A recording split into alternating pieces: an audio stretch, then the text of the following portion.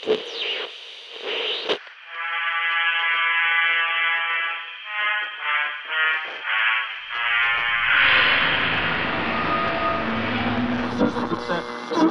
or radiological fallout, people living around...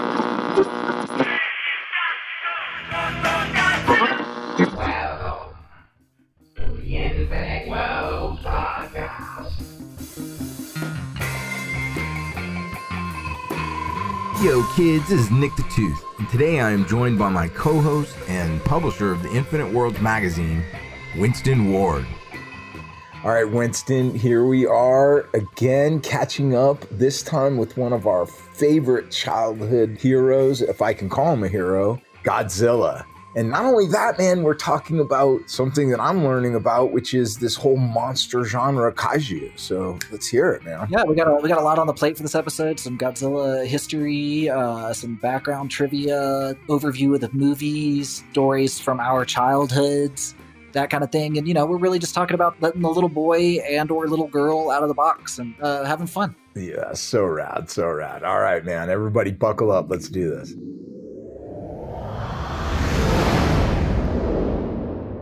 All right, we are here, brother. What's up, man? Oh, what's going on, man? What is going on, dude? It feels like the world has changed so much in the last few weeks. Yeah, just before we recorded, I went and looked back at when we made our last recording, and it's been quite a month, but it was right before the election. Yeah, it was like the thick of it, right? It's pretty much what we both predicted would happen, which is great news. Still got a whole mess of other problems still, but it's something. A little bit of relief from the tension, you know what I mean? COVID's still skyrocketing. And I agree with you. I want to say anticlimactic, but that's not what I'm feeling. I think the feeling is relief. Yeah. It's just like, okay, we can start moving back to regular life where the person who's running the show is not constantly needing to stir shit up to get attention. You know what I mean? Right. It's like, right. Oh my God. I'm sure we'll have our normal, regular, corrupt politics, but at least we can dial it. Yeah. I promised everyone that I would save it until after the election before I badmouth Joe Biden, just because, I really needed him to beat 45. But Jesus Christ, could the Democrats have picked a more like conservative? Seriously, like they just like, here, you know what we're going to do is we're just going to pick a guy whose politics are the politics of the 80s. No doubt. I was like, Jesus, dude, seriously. And you know what, Winston? This is the last thing I'll say. You can say whatever you want. But for politics, as far as Joe Biden goes, the reality is Obama picked him because he knew that people were going to paint him as some kind of a socialist, like liberal, like lunatic. And so he's like, why don't I pick the most conservative old white guy who's more conservative than Ronald Reagan to be my running mate in 2008? And that's who Joe Biden is, man. He's Ronald Reagan. I wish Joe Biden was the Joe Biden from all of the Onion articles that they did about Joe Biden while Obama was president. Like he's like crazy Uncle Joe and he drives around in a Camaro. Yeah, the Jim Carrey Saturday Night Live version. Yeah. Terminator sunglasses and Yeah, unfortunately he's he's just just another guy. But anyway, okay, well, luckily now we don't have to make politics a centerpiece of every episode of the show. I mean, we still will, obviously, but it's cool because we can all at least exhale and think about other stuff now. Yeah, right. I know. I think that's what I'm feeling now, where it's kind of like, okay, we can all just kind of go back to our lives. Yes, COVID is surging. Yes, we're in the middle of this crazy global pandemic, but a vaccine is on the way. Yeah, it looks like there's hope right around the corner, or at very least, like relief right around the corner here. The only thing we can hope for is that, like, maybe there's some kind of a like mutant thing in these vaccines where it'll unleash some global conspiracy, like all the blogs are saying there's going to be, so to give us a little more drama in case we're too bored. I'm just really ready for Bill Gates to be able to geolocate me at any moment through the microchip that he had. Hey, I had a question about the microchip in the vaccine. In the vaccine conspiracy. Yeah. I had a question about this one. Okay, so the idea is that they're going to give you the vaccine and then it's going to plant a microchip in you that they can use to track you. Yeah. I think that's the gist of it. No, yeah, okay. For sure. And it's going to replace global currency like the mark of the beast. But how does it identify you? when vaccines show up, it's not like they check your ID and are like, what's your name and everything when we give you this? Bro, it's, come on, man. Artificial intelligence, it pairs, it merges with your DNA, which is like an individual fingerprint. And then it broadcasts this out via the 5G towers. The rabbit hole just goes deeper and deeper, and exactly. It doesn't feel like the end of the world anymore exactly yet, even though it's real hard to like blow off that steam to say, okay, I really doesn't feel like the end of the world anymore. But since we're talking about the end of the world, let's talk about today's podcast subject. Yes. Who kind of represents in a lot of ways the end of the world. A big favorite of mine, Godzilla. So today we are talking about Godzilla. So stoked, man. This is one of your favorites too, bro. So I'm going to let you take the lead on this one. Okay. So let's do the history lesson. I like to do the history lesson, so we'll start there. Okay. So Godzilla, the first film, came out in 1954, and it was directed by Ishiro Honda. And it's sort of like Japan's response to a movie that came out the year before called The Beast from 20,000 Fathoms, which is like a giant monster movie with very, very similar themes. Basically a Rhedosaurus, which is a made-up dinosaur for this movie, but a clay-mated dinosaur is awakened by atomic testing in the Arctic Circle and then comes down to New York and starts destroying shit. And The Beast from 20,000 Fathoms was animated by Ray Harryhausen, who's like one of the greatest visual effects people of all time, for sure, especially in his day, who's famous for stop motion animation. And this movie was fairly popular, like a drive-in flick, monster scare movie. And some folks in Japan saw this and decided that they would pitch the idea to Toho Studios. And so one of the things that I found fascinating about this was that this occurred, not only spurred by this other film, but that it occurred so close after the bombings of Hiroshima and Nagasaki. Okay, so it was within a decade of the bombings of Nagasaki and Hiroshima, but also right before this happened, there's another third big event that happened called the Lucky Dragon 5 incident. And the Lucky Dragon 5 was a Japanese tuna fishing boat that was out on a fishing expedition, and they got caught in the nuclear fallout of the Castle Brava thermonuclear bomb that the U.S. military was testing in the Bikini Atoll. Dude, one of the things that people have to keep in mind, I have to remind myself of also, is this was a time when they tested nuclear bombs above ground. Yes, on the ocean surface. Oh my gosh. And out in what they considered international waters, but clearly, the insanity of it, the insanity of detonating nuclear weapons at all. It's like a toddler with an assault rifle. We're just not responsible enough to be doing that. No, dude, one time I read this sci-fi, and if anybody remembers it or knows of it, let us know. But there was a sci-fi short story that I read when I was a kid, and it was about a guy who was trying to convince a nuclear scientist not to help the government with the nuclear research program.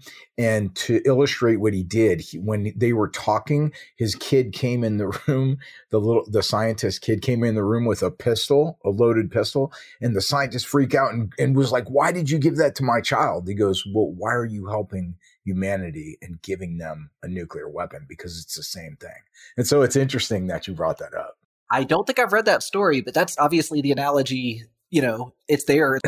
And to prove that we're not responsible enough, this innocent crew of 23 Japanese fishermen are just blasted with radiation. They're not killed or anything. One person from the crew does eventually die from kind of a complication of it. He had pre-existing conditions as well, but don't want to sugarcoat it. Like, we accidentally dropped nuclear fallout on some innocent Japanese fishermen. And it was a big international incident, and Japan was just like, Jesus Christ, you guys already dropped 2 nuclear bombs on us less than 10 years ago. This is a real stark reality we're living in now. The hundreds of millions of us that even in the 50s that live on these tiny islands. It was like a really haunting thing for their daily lives. I just read this or was listening to this report on NPR on the CIA program MK Ultra, where they were testing psychedelics on people unknowingly. Right. And it's like, man, there is no freaking depth to how far government will go, especially military, testing shit on people. So it's like, can you believe they did it? It's like, yeah, I can believe they friggin' did it. They used our own soldiers testing nuclear weapons on them. Here, stand right here. You know what I mean? Right in front of the blast. It's the dark side of science. You know what I mean? And that's, half of, probably way more than half of science fiction is an examination of the potential hazards of the dark side of science. And military too, right? It's military science, the military application of science, the weaponization of science, or even not just the weaponization, although that really usually is the big problem, but also just the meddling with forces they don't understand. Yeah. Like cracking the atom. And of course, we understood it enough to be able to build a bomb. But even now, even in 2020, we're still dealing with, like, how many years ago was Fukushima? 5 years ago or something like that? I don't remember exactly, but it spread radiation all the way to the California coast. And it's still leaking. It's still leaking. And I just recently finished watching Chernobyl, the docuseries, the HBO docuseries. Oh my gosh. That was one of the gnarliest things it was like a horror movie, wasn't it? My wife could not watch it. It was too disturbing. My wife either. She was like, I can't finish this. I cannot watch this. It is super, super, super disturbing, but also not horror at all, because it's all actual things that actually happened. If anything, it's probably a conservative look at it. Oh my God. I grew up in the shadow of Chernobyl because I lived in Germany at the time that happened, and for several years after that.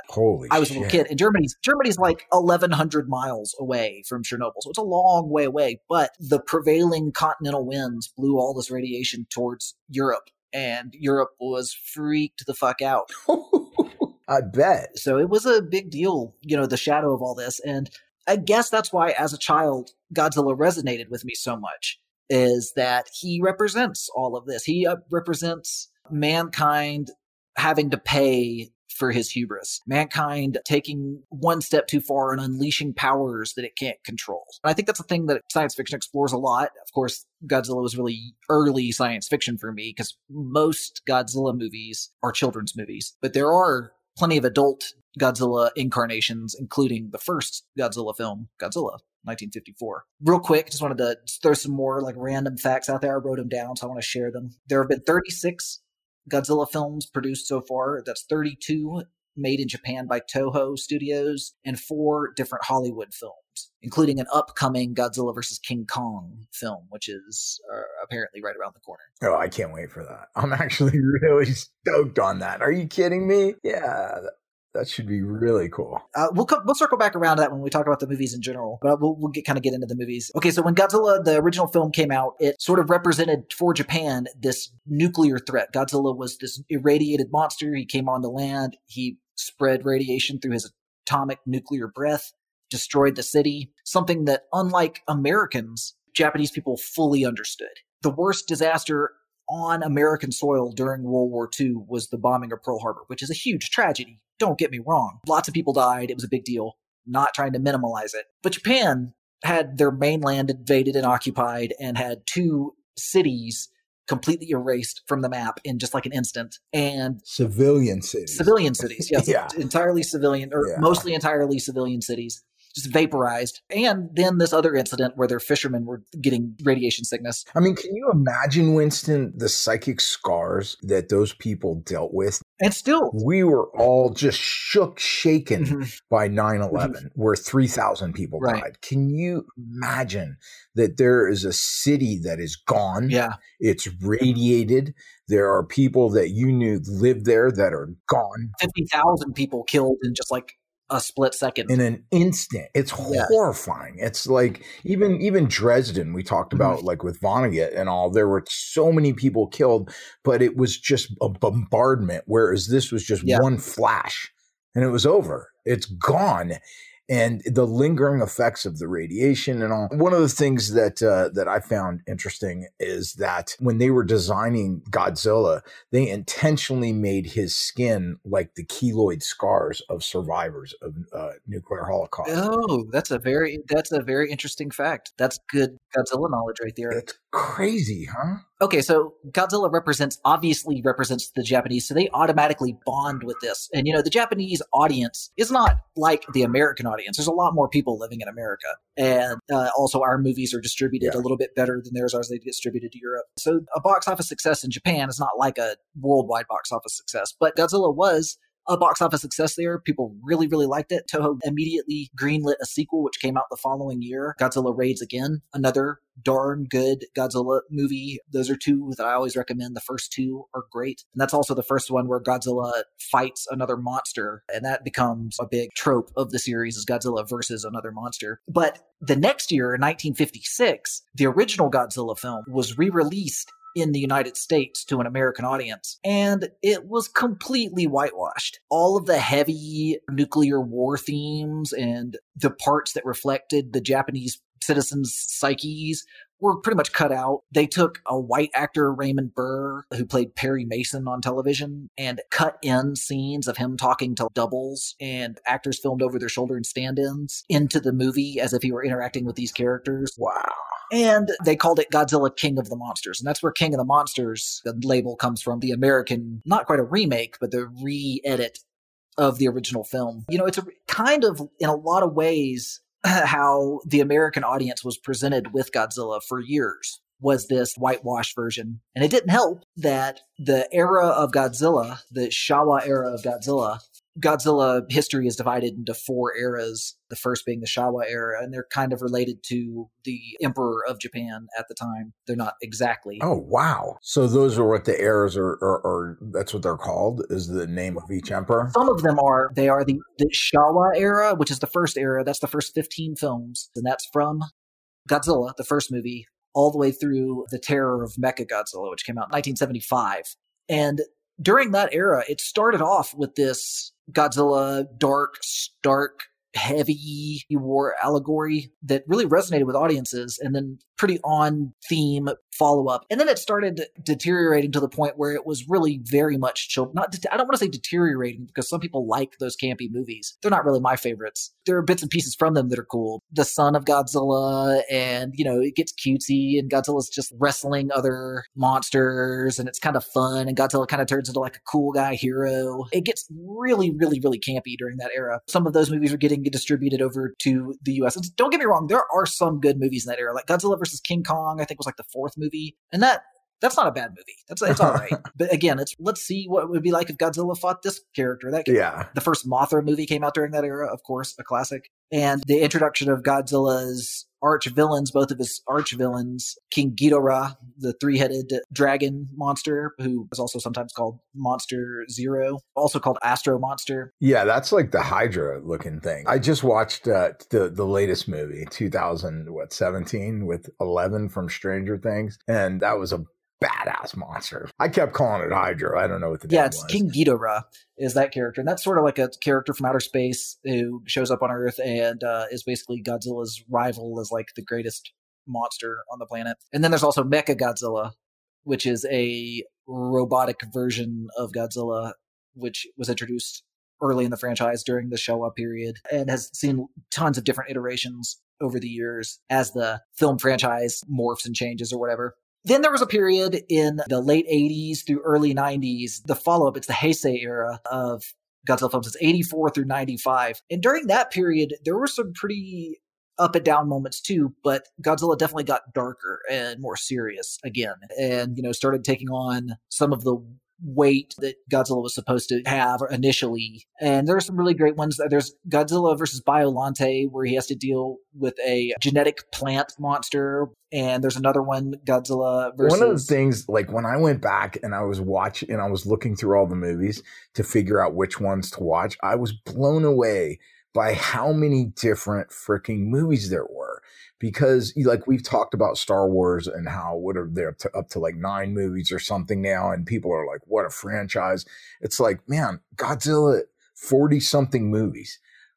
But I will in defense of that and not just calling it a cash grab, when I was a young kid, I remember just arguing with my brother and being like, dude, Godzilla would kill Tyrannosaurus Rex, or Godzilla would kill freaking King Kong, or no, King Kong. And just all of a sudden we're on the floor fighting each other. He's Godzilla, I'm King Kong. You know, it's just, there's just something about it, man.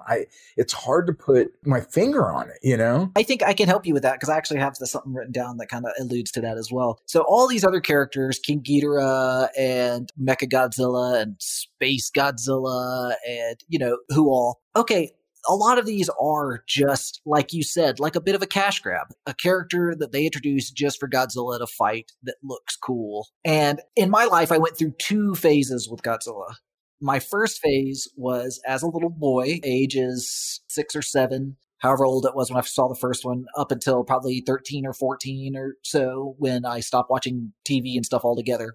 I loved them. I watch them on the Sci-Fi Channel would play them all the time, and you could catch them on different channels from time to time as well, like Turner Classic Movies. And I just put them on in the background and watch pieces of them here and there, especially when Godzilla was fighting somebody. So there is this part of Godzilla where it's just this boyhood part of my youth that I hold on to as just being this youthful thing that I remember that inspires that feeling of being young again. For example, on my shelf, I have several Godzilla figures, and that I think is their purpose. It's the only like action figure stuff I own. Mostly I just read books. Most of my shelves is just books and some artwork. But I put those on my shelf because I just want to be reminded of the little kid inside. You know what I mean? Yeah. And I think Godzilla does an extremely good job of doing that, just because all I have to do is just be like, yeah, you're cool, Godzilla. You destroy stuff.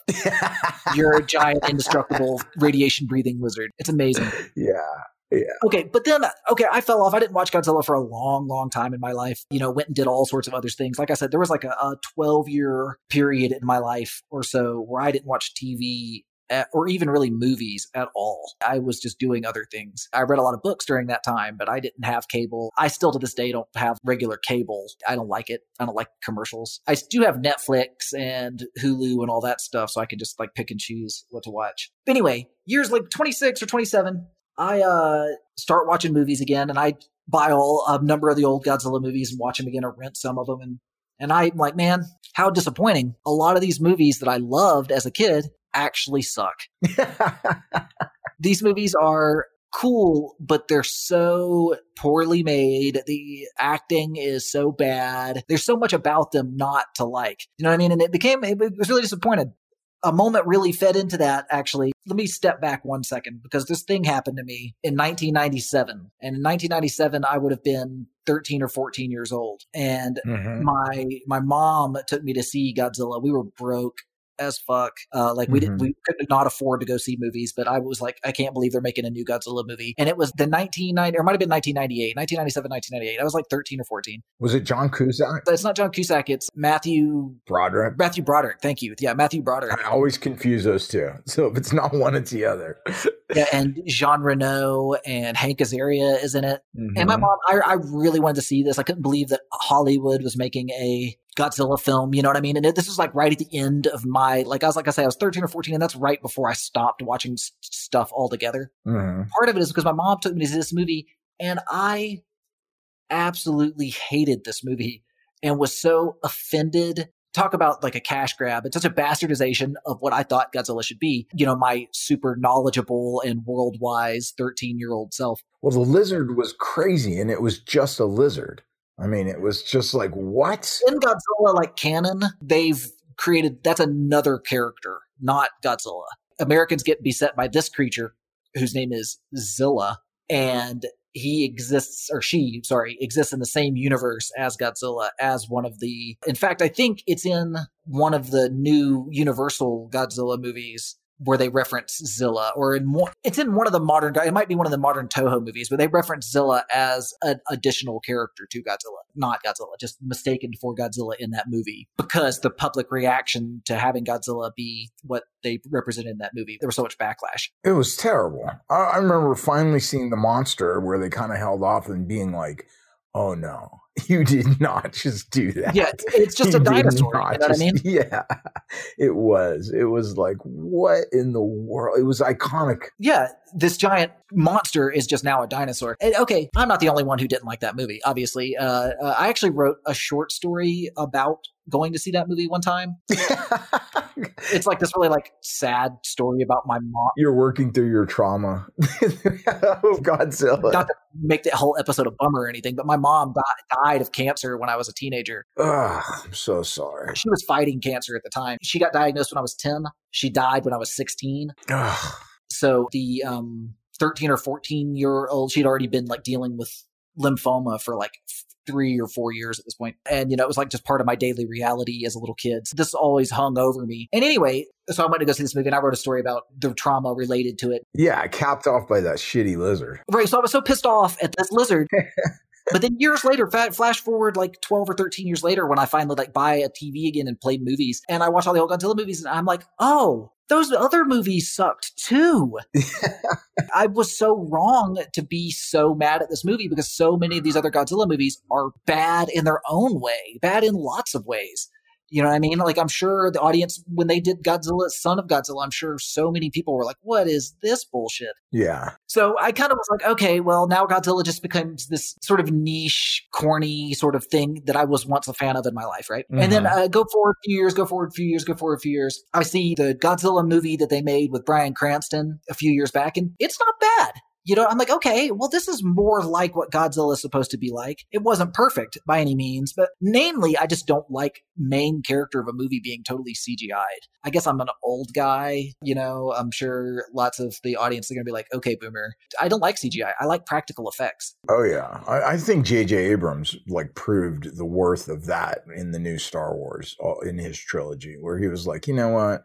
We're not going to do what happened with Phantom Menace and all that in those prequels. You got to have a good mix. Those prequels do not hold. I watched one the other day. I was like, man, forget about how bad the acting is. Just the CGI is just terrible. It's like, dude, it just doesn't hold. Yeah. It just doesn't hold up. It's like it looks like a green screen where it's a bummer. Yeah, it's a total bummer. Whereas J.J. Abrams was like, okay, we're going back to practical effects as much as we can for the new Star Wars. So yeah, I agree with you, man. I agree. Well, that's what really happened. Okay, so then I watched that movie and I kind of it at least made me think, you know what, maybe there's hope for the Godzilla franchise. They're at least trying a little bit of overkill, but they're basically trying to, make it a drama instead of a goofball Pratt comedy. Okay, so I was kind of getting back on board with it a little bit, but then I saw the deal breaker, which is Shin Godzilla. Now, after the 90s, in the millennium era of Godzilla, there were a bunch more guy-in-a-suit Godzilla movies made in Japan. And these were kind of running current to Hollywood's plans to do these CGI Godzilla movies. And they were kind of running side by side. But then Toho finally hit the brakes and said, we need to start over and we need to figure out a new direction for Godzilla because we can't keep up with the CGI that they're doing in America. And we can't spend that kind of money on a movie, basically, because our market is so much smaller and we're not going to be able to have Godzilla be totally CGI'd that way. So what they did was they created this mix of miniatures and a little bit of CGI and a little bit of animation and stop motion style again. And they created Shin Godzilla, which came out in 2016, I think, 2015 or 2016. Mm-hmm. And if you haven't seen this movie, this is the movie you need to watch. It's a Japanese language movie, all Japanese actors, or almost entirely Japanese actors. And Godzilla is totally reimagined. And the money shot of this Godzilla movie, first of all, this movie is like a great drama. It's also a comedy. It's kind of it's about the bureaucracy that surrounds dealing with the government dealing with Godzilla showing up and destroying shit. Mm-hmm. And how the government is working in the background. The bureaucracy is working in the background to try to problem solve and troubleshoot as it happens in real time. And it deals with all these Japanese bureaucrats and scientists. And it's a really dry comedy with all of these background actors, but it's far better acting than previous Japanese Godzilla movies. Godzilla in this movie is definitely the most terrifying rendition of Godzilla ever, without a doubt. Really? Yeah, without a doubt. I mean, also, kind of campy, intentionally campy. It's like a style element to make it like kind of goofball. There's one scene where Godzilla clearly has like googly eyes on a model, you know what I mean? But like I said, it's like stylized. Oh my God, that sounds really The rad. money shot of this movie of Shin Godzilla. If I get really, really, really high and watch this, I'm actually going to enjoy it. Is that what you're saying? Oh, I guarantee you, if you're okay with reading dry humor, Japanese subtitles, or English subtitles, and it's dry humor, but it's pretty fucking funny, actually. I think it's one of the funnier dry comedies I've seen in a while, actually. But the money shot where Godzilla finally does what Godzilla does and starts, breathing atomic fire on stuff, reignited that little fire, that little 12-year-old, 11-year-old boy fire in my little heart. And it has stayed lit since I saw that scene. Oh, wow. That's so rad. It really was just like, no way, man. They really finally, 33 movies later, finally got it exactly right. And the Japanese did it too. You know what I mean? It wasn't an American version. Have you ever seen Mad Max Fury Road? Have we talked about that? Oh, dude, that's like one of my favorite freaking movies ever. It's the same little kid losing his mind in my heart feeling that I get from Mad Max. Those two movies. And they came out really near each other as well. Yeah. The crazy practical effects and stunts in that movie, very similar. Oh, that sounds like I would love that. I would love it. I'm going to give a shout out real quick if you want to talk about, because there is something really rad about like monsters and miniatures and just how they pull shit off. If you haven't seen it, Big Man Japan is one of my favorite freaking movies ever. It's worth watching the whole thing, but if you can't find it, just go on YouTube and look at like the different fights with the monsters. And it's like this kind of a mockumentary on this guy who can transform himself into a big, like, he's a defender of Japan. So he becomes like a big, like, sumo type guy in a diaper, and he just beats the shit out of monsters. But when he's normal and he shrinks back down to size, he's like this drunk, like, loser. Okay. It's the funniest freaking thing. But it's kind of like what you're saying. It's just this dry Japanese humor mixed in with monsters that are so hilarious. I can't believe I've never seen this movie. I'm definitely going to put this on my list. My God, dude, bro!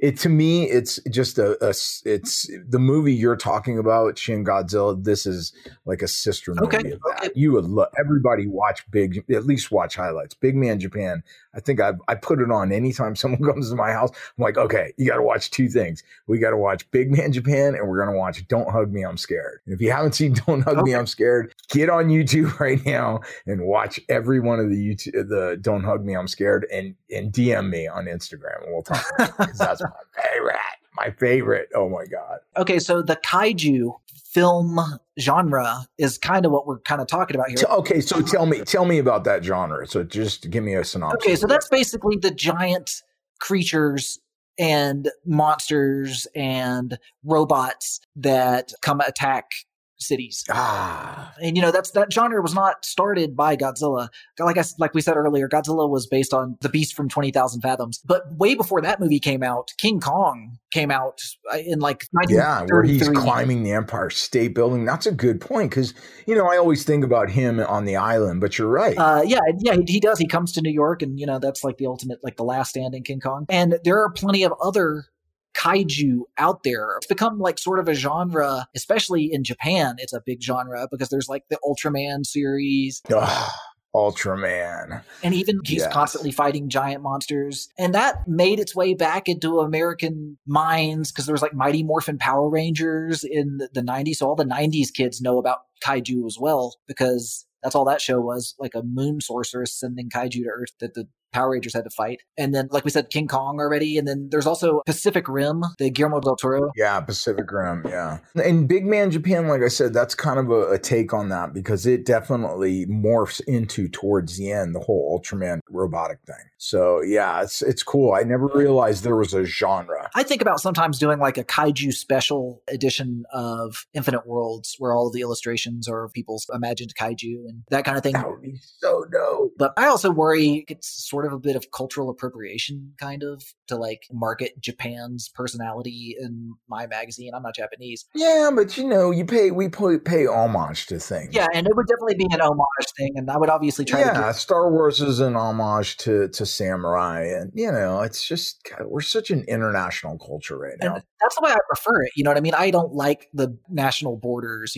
personally. I think people from over there come visit people from over here and learn from each other. If you don't think Japanese people appropriate frickin' American culture, they are obsessed with American. You're not wrong about that. Heavy metal from 50s rockabilly to you name it, surfing, punk rock, all everything. of it. Yeah, punk rock. Not to mention, like we just said, Godzilla is based on an American film. Yeah. And obviously the things that we did to them, it's a weird situation. I just want to be careful of that kind of stuff. Check the old privilege or what have you. Yeah. But I do love kaiju, and I would love to do an issue where everybody's drawing me monsters and giant robots smashing cities. That would my gosh. Dude, you're going to love Big Man Japan. I was going to say, so I went back and I watched like the original film, parts of the original film, and two things blew me away. The dude was like he's in a costume, right? Like where I was kind of expecting it to be like stop motion and all, the way a lot of films were at that point, but the dude was like wearing a friggin' costume. Yeah. That was crazy. That was like an intentional decision because at the time, there really weren't big costumes against miniatures. In a lot of ways, the film was pretty innovative in that way. It's kind of looked at as being a pretty innovative film because just making the suit once or twice, for a backup suit, and then building the small model cities that the monster can destroy was a film trick that, of course, had been used some, but making it the feature of your film was sort of a new idea. Crazy, right? Toho Studios did almost all guy in costume Godzilla movies for like 30 straight movies. And then they did some animated movies, which apparently there's some Japanese Godzilla animes, which I watch anime here and there. And when I find one I really like, I really, really like it. But I'm not like... You're not an anime fanatic. I don't know enough about it really. And it's got so many genres. It's like its own medium. So being an expert on it is like impossible almost. But I have appreciation for it. Yeah. But I haven't seen any of the Godzilla animes. I know they're big on Netflix right now. Look, I'm going to check them out. Yeah. It looks really cool. The other thing that I was tripping out on from the original movie was his roar was complete in the first movie. It was perfect. And I was like, damn, the sound effects for that are so rad.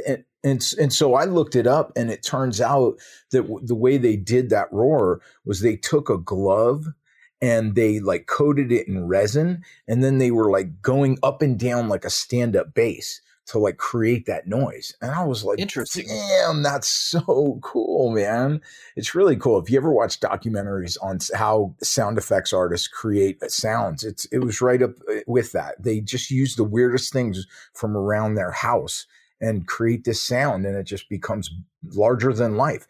And in this instance, completely iconic, because that's, I think, the one thing that I associate. If I hear that noise, that roar, I know exactly what movie that's from. That's a Godzilla, Yeah, and that sound effect is still being reused today. That same sample, remastered and everything. Wow. And the theme song from the original film is still used to this day, or in variations on that theme song as well. So in a lot of ways, it also, you talked about it earlier about the film franchise being one of the longest running film franchises. It actually has the Guinness Book record for most films in a film franchise. Really? Dang. It is the record holder, at least according to the wiki article I read. That's so cool. Well, I will tell you one thing, though, and I told you this earlier. One of my favorite songs from when I was a kid to even now was Blue Oyster Cult's Godzilla. Oh, that sound, Andrew's got to cut a couple seconds of that in. That is an amazing freaking song. And also there's a band out here, a punk band out here called Fu Manchu, and they did a version too. And it's so rad, man. I love Fu Manchu. That song. They're awesome. There's also a band like a metal band called Gojira, which is the original Japanese name of Godzilla. I've been saying Godzilla the whole time because I'm an American. But yeah, Godzilla is the Romanization, the Americanization of Gojira. And there's a band, I think they're from Italy or something. The influence of Godzilla, man, it's crazy across culture. The one other thing I wanted to say real quick. So I used to play trivia a lot back when, you could go to bars. And that was a big activity of mine, was going to trivia. I had a trivia team, played like weekly when I was able to. Dang. We were in a trivia tournament. Like we had gotten invited to like the top 50 regional or whatever. So were you like so bummed when Alex Trebek just died, or what? Oh, absolutely. Oh, that was a real heartbreaker, man. He had cancer, and I thought he beat it. And then that happens a lot when you hear about people with cancer. They just have it, and then you hear about it, and they're like, "Oh, it's in remission," and you're like, "Great!" And then 3 weeks later, they're like, "They died," and you're like, "Damn it!" Oh man. I know a lot of my wife loves to watch Jeopardy, and she was so bummed. I don't watch Jeopardy, but trivia is too hard for me, so I need to call you brainiacs. It's a lot of fun for me, but this story relates to, we went to a trivia tournament. We were in the top 50, and we had a pivotal question points wise, like we had to get it right. And the question was, which giant monster has a square on the Hollywood Walk of Fame? I immediately was like, it's got to be Godzilla. It's got to be Godzilla. And I eventually let them talk me into King Kong, because King Kong is an American creation and Godzilla is a Japanese creation. And we bet the points, and the answer was, of course, Godzilla, the king of the monsters. And we ended up not placing in the tournament because of that. Oh, no. That could have been such a great story, man. It could have been like, we won the tournament. Now you call Godzilla. I knew Godzilla. Okay, so guys, if you're going to watch Godzilla movies, definitely watch the first couple of Godzilla movies. Boyolante, I really like that one. I think that one's pretty good. Godzilla versus King Ghidorah, the first one from the early 60s, is great. And obviously, as I said before, the new Hollywood movies aren't bad. They're not bad movies, I wouldn't say at all. But definitely, guys, Shin Godzilla. That's the one I recommend. Oh, that's on my list. And for me, watch Big Man Japan. Because it's not Godzilla, but man, is it I'm going to watch it with my wife tonight if she is cool with that. She's going to love it. Sounds like something she's going to be like, Tooth is crazy. It's so good, dude. I think she's already like that. So she's already like, he's a lunatic. Okay, dude. So that was fun, man. I know. So cool, man. I'm so glad we got to talk about your hero and my hero. And, again, what I'm coming away with this is remembering being a little kid. And I think that's where Godzilla, the reason, there's something, I was over at a friend's house for Thanksgiving. We had just a small gathering, and it's amazing how little boys especially, freaking freak the F out on dinosaurs. This little kid at 3 years old will sit there and watch a dinosaur movie again and again and again and again for months straight. And I think there's something primal for us. Absolutely. And that's why you have bands and all these movies. And even though the movies aren't great, we still watch them, right? It's just like, I don't care. Tons of stuff like that from when I was growing up. Dino Riders. Yeah. Where people put like armor and weapons on dinosaurs. Yeah, I think it taps into that, man. It's so rad. You guys, it's okay to let your inner kid out sometimes. Even though Godzilla represents all these fears and everything, which are still there, like we talk about that all the time, it's still okay to reflect on like your inner child. Be filled with wonder. Have fun. Let it out. Yeah. So rad. All right, man. Well, it was a good one, dude. All right, man. Until next time, bro. We'll catch up, man. Have a good one. Talk to you later. Later.